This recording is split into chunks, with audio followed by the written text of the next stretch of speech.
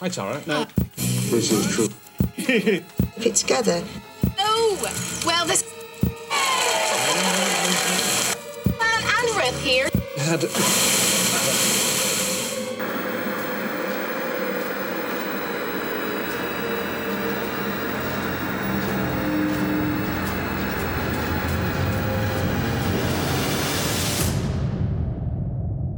Just ignore them.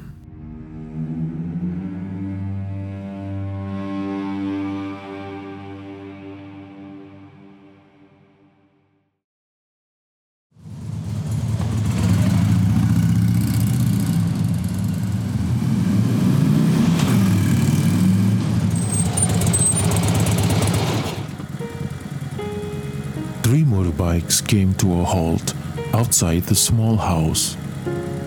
The one house out of the two single houses that sat between an old factory and the edge of a palm oil plantation. The three young men killed their engines and parked haphazardly outside the gate. Joe, helmet still intact, inserted a key into the padlock of the gate and swung it open. He turned, grinned at his classmates, and gave the OK sign. Rudy and Bob wheeled their bikes into the compound and parked them side by side under the zinc porch, with Joe following closely behind. They had just gotten the keys to rent the small house because it was the cheapest and closest to the private university they attended downtown. As they gathered their belongings, Rudy spotted a small ginger tabby cat entering through the gates. Oh, so cute. Come here, you. Rudy walked a few steps away from the front porch, bent down, and stroked the cat on its head. The cat purred and then ran past him towards the neatly parked motorbikes. Rudy's eyes caught sight of an elderly woman, probably in her mid-60s, peering through the gates curiously at them. By this time, Joe had managed to open the front door, and both he and Bob had disappeared into the house with their belongings. Oh, hello there, Auntie. You're from around here? We've come to rent this house, called out the ever-friendly Rudy as he walked towards the gate. The woman nodded and smiled thinly. Are you renting this house? There are only 3 of you. She asked curiously. Yes, it's just us 3. We had a good deal from the property owner. It's cheap, near to our university, and very quiet. Perfect for studying. Rudy rambled on. The woman nodded. It's very quiet out here. There is a cemetery behind this house. If you hear anyone calling out your name, just pretend you didn't hear it. Rudy smiled inwardly. This woman was also a person walking past. Shouldn't he be ignoring her too? He mused to himself, but being a polite young man that he was, he bit his tongue so as not to offend her. All 3 of them were aware of the cemetery behind the house, but they did not mind. All they needed was a place to stay throughout the duration of their course at the university, and location was their utmost priority.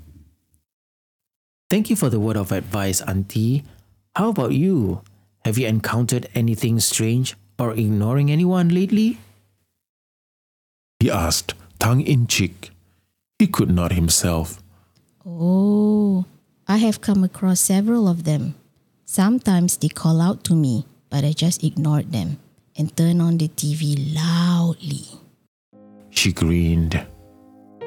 They shared a few chuckles and parted ways. Rudy trudged back into the house, grabbed his backpack, and entered the hallway.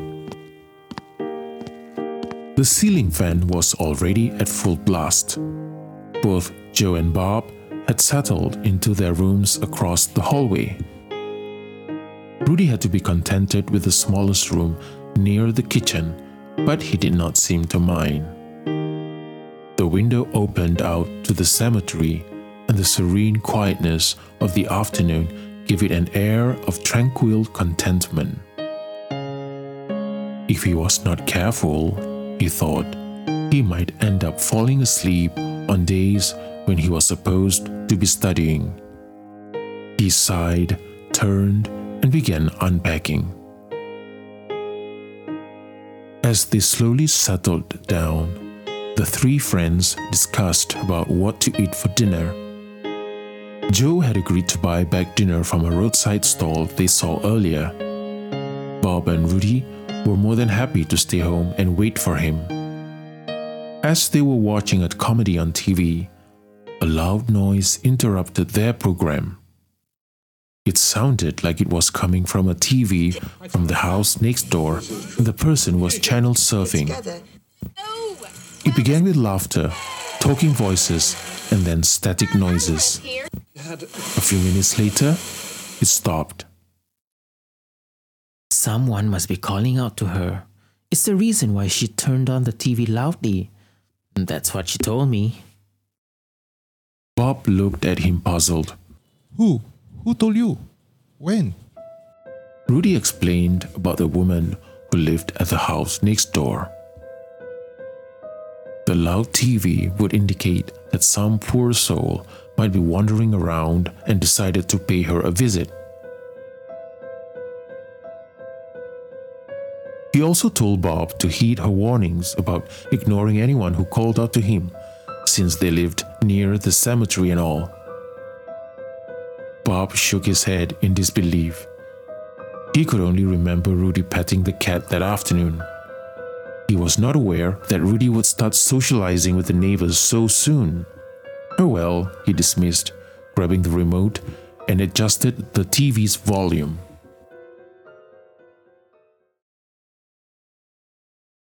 The boys settled down easily into their living arrangements. The first 2 days were uneventful. All three would spend the whole day in campus and only came home at night, too exhausted to do anything else but to eat their take-out food and crash on their beds. Twice on both nights, the TV next door would suddenly blast out minutes of buzzing static noise, different sounds from speed channel surfing, and then silence. It came in short bursts, and apart from the initial shock of the sudden noise, the boys quickly got used to it and were not bothered by it. On the third day, Bob found himself riding home alone, as classes had ended early. Joe had a date, and Rudy was finishing up on an assignment in campus and promised to be back by 9 that night.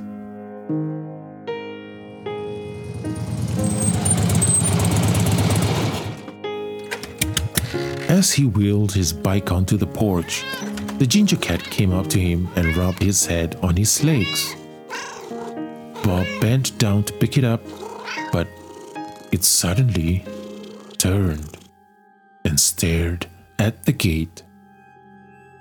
Its furs bristling, ears flat at the back, and emitting a low, guttural sound.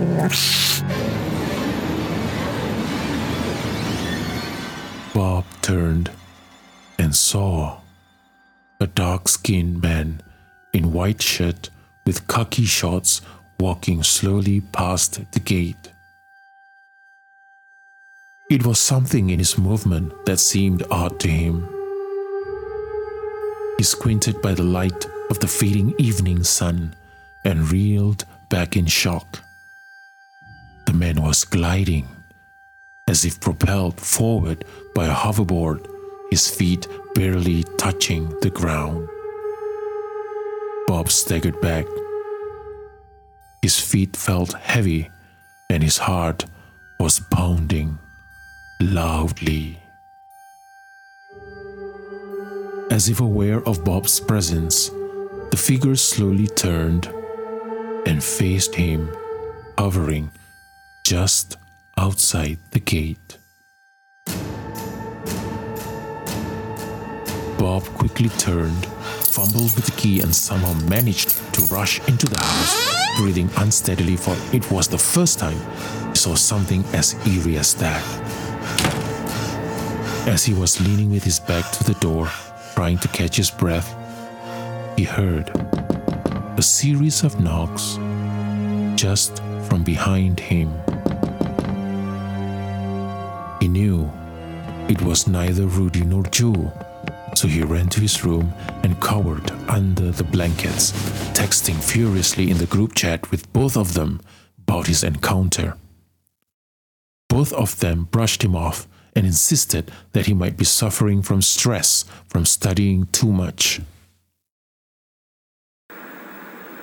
The sudden blast of noise from the TV next door shocked him at first, and then he suddenly felt at ease. Oh, well, this. He knew the woman that Rudy told him about, who lived next door, provided some semblance of comfort, even if she was not physically present in front of him. The next day, Rudy was studying in his bedroom late into the night when he heard someone calling out his name.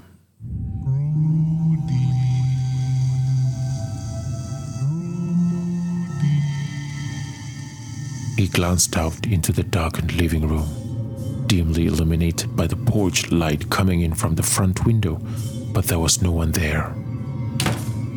He closed the door and heard it again.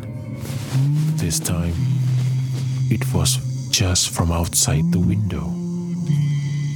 Curious, he opened the window, thinking his friends would play a trick on him. But there was no one outside either. It was then when a figure suddenly appeared right in front of him. A dark-skinned man in a white, dirty t-shirt. He had empty holes for eyes and mouth. As the figure floated outside the window, bobbing up and down, Rudy stumbled backwards towards the door. He tried to scream, but could only emit gurgling sounds from his throat. It was a good few minutes before he could tear his eyes away and fumble clumsily at the doorknob.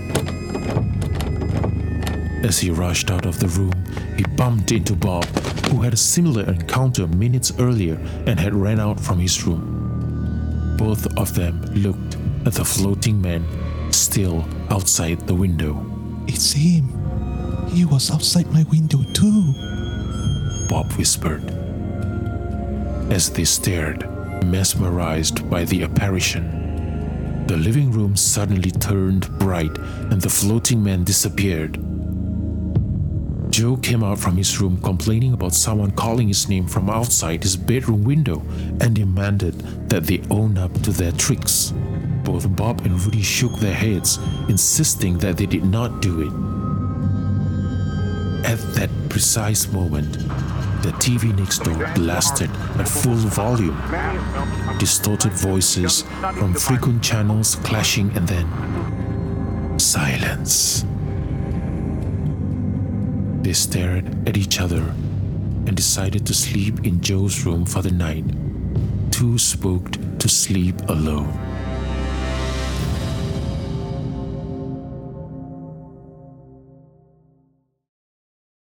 Early the next morning, all three of them took out their bikes, intending to skip school for the day and search for another place of accommodation. As Joe was locking the front gate, Rudy and Bob walked over to the old woman's house a few meters away. Rudy wanted to say goodbye to her. The high walls did not offer any view of the house from the front gate, so they went round the perimeter of the house and came across a rusty gate that was secured with a heavy chain and a padlock. This was the first time they had a proper look into the compound, and in the morning light saw a shocking sight. Dried leaves and old newspapers littered the front yard. The house was run down, and there was no semblance of human presence surrounding it. If this is a house, Rudy, then why does it look like no one has stayed here for a long time? Bob looked at Rudy, who could only shake his head in disbelief. His throat felt dry, and he could feel his hands turn cold. They turned and walked quickly back to their house, where Joe was patiently waiting for them. As the three young men revved up their bikes and sped down the road, the full volume of a TV set blasted from the abandoned house. A series of static white noises, and then silence.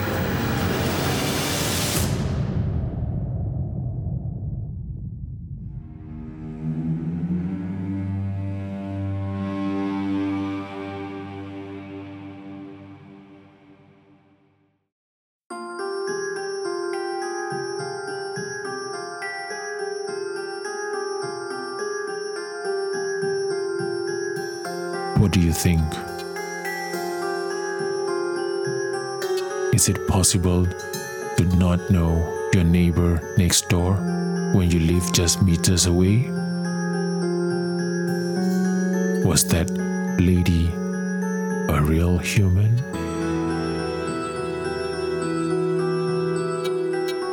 I am Wraith. Once again, thank you for listening, and I'll see you in the next podcast.